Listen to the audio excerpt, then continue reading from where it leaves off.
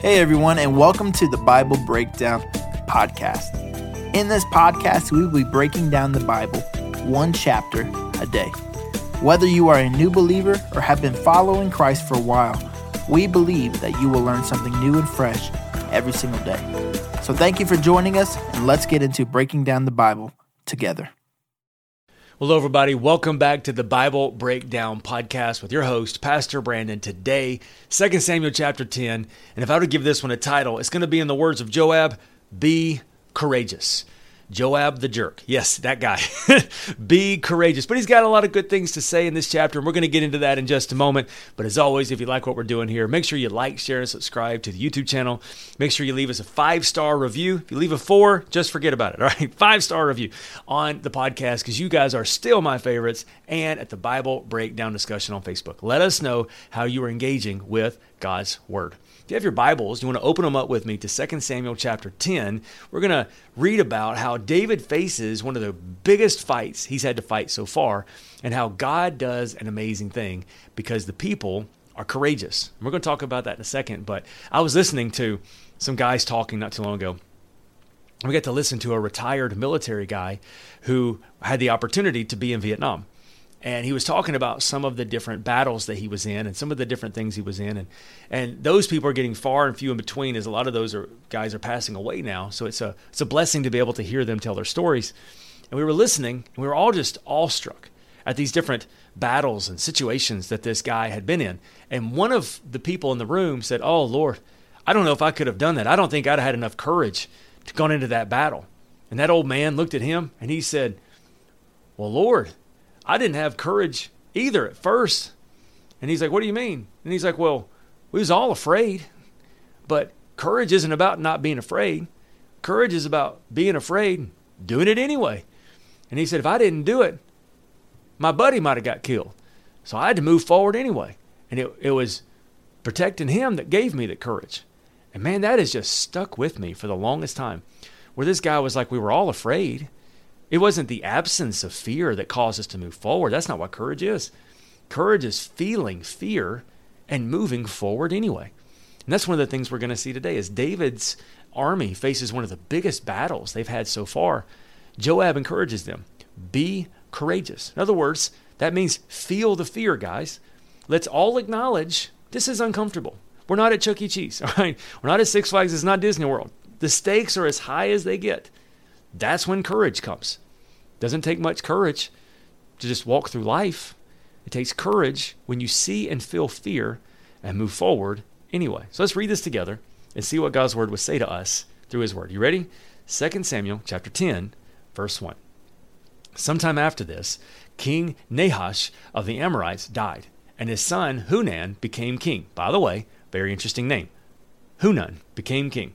David said, "I am going to show loyalty to Hunan just as his father Nahash was loyal to me." So David sent ambassadors to express sympathy to Hunan about his father's death. But when David's ambassadors arrived in the land of Ammon, the Ammonite commander said to Hunan, "Their master, do you really think these men are coming here to honor your father? No. David has sent them to spy out this city so he can come in and conquer it." So Hunan seized David's ambassadors, shaved off half the man's beards, cut off their robes at the buttocks, and sent them back to David in shame. Whoa. That right there is a bad day, okay? When David heard what had happened, he sent his messengers to tell the men, hey, stay in Jericho until your beards grow out and then come back. In other words, we don't want to see none of that, all right? For they felt deep shame because of their appearance. I get it. Verse 6. When the people of Ammon realized how seriously they had angered David, they sent and hired 20,000 Aramean foot soldiers from the land of Beth Rehob of Zobah, 1,000 from the king Mahakah, and 12,000 from the land of Tob. When David heard about this, he sent Joab and all his warriors to fight them. So to get kind of an idea, that's 20,000 Arameans, 1,000 from another place, and 12,000. So that's 33,000. Well, we already know from a few chapters before that the average size of David's troops between 30 and 35,000 likely. So that means they are now pitched in battle roughly about the same size. So, verse 8, The Aramean troops came out and drew up battle lines at the entrance of the city gate, while the Arameans of Zobah and Rehob and the men of Tob of Micah were positioned themselves to fight in the open fields. When Joab saw that he would have to fight both in the front and in the rear, he chose some of the Israelites' elite troops and placed them under his personal command to fight the Arameans in the fields. He left the rest of the army under the command of his brother Abishai, who was attack the Amorites. And he said this, "If the Amorites are too strong, Armenians rather, are too strong for me, then come over and help me," Joab told his brother. "And if the Amorites are too strong for you, I will come help you." And then he said this, "Be courageous. Let us fight bravely for our people and for the cities of our God, and may the Lord's will be done." And when Joab and his troops attacked, the Arameans began to run away. And when the Amorites saw the Arameans running, they ran from Abishai and they retreated into the city.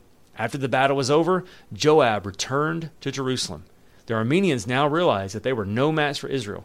And when they regrouped, they were joined by additional Aramean troops summoned by Hadadezer from the other side of the Euphrates River. These troops arrived at Helam under the command of Sabach, the commander of Hadadezer's forces. When David heard that this had happened, he mobilized all of Israel and crossed over the Jordan River and led the army to Helam. The Arameans positioned themselves in battle formation and fought against David. But again, the Arameans fled from the Israelites. This time, David's forces killed 700 charioteers and 40,000 foot soldiers, including Sabach, the commander of their army. When all the kings aligned with Hadadezer saw that they had been defeated by Israel, they surrendered to Israel and became their subjects. After that, the Arameans were afraid to help the Ammonites.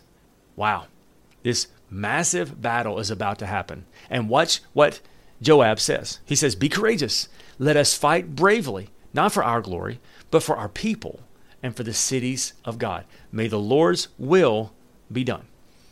Like I was saying earlier with the gentleman I knew had been in Vietnam, he said it wasn't courage at first. I was terrified, but that's where courage comes from. Courage comes when you feel the fear and you move forward anyway, not for your personal glory, but what would Joab say? He said, "But for the people and for the cities of our God, may the Lord's will be done." I heard someone say this the other day. I want to give this for you to consider as we get ready to end our time.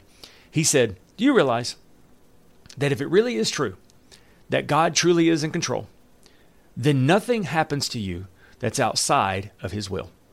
Good, bad, indifferent, God will have his way.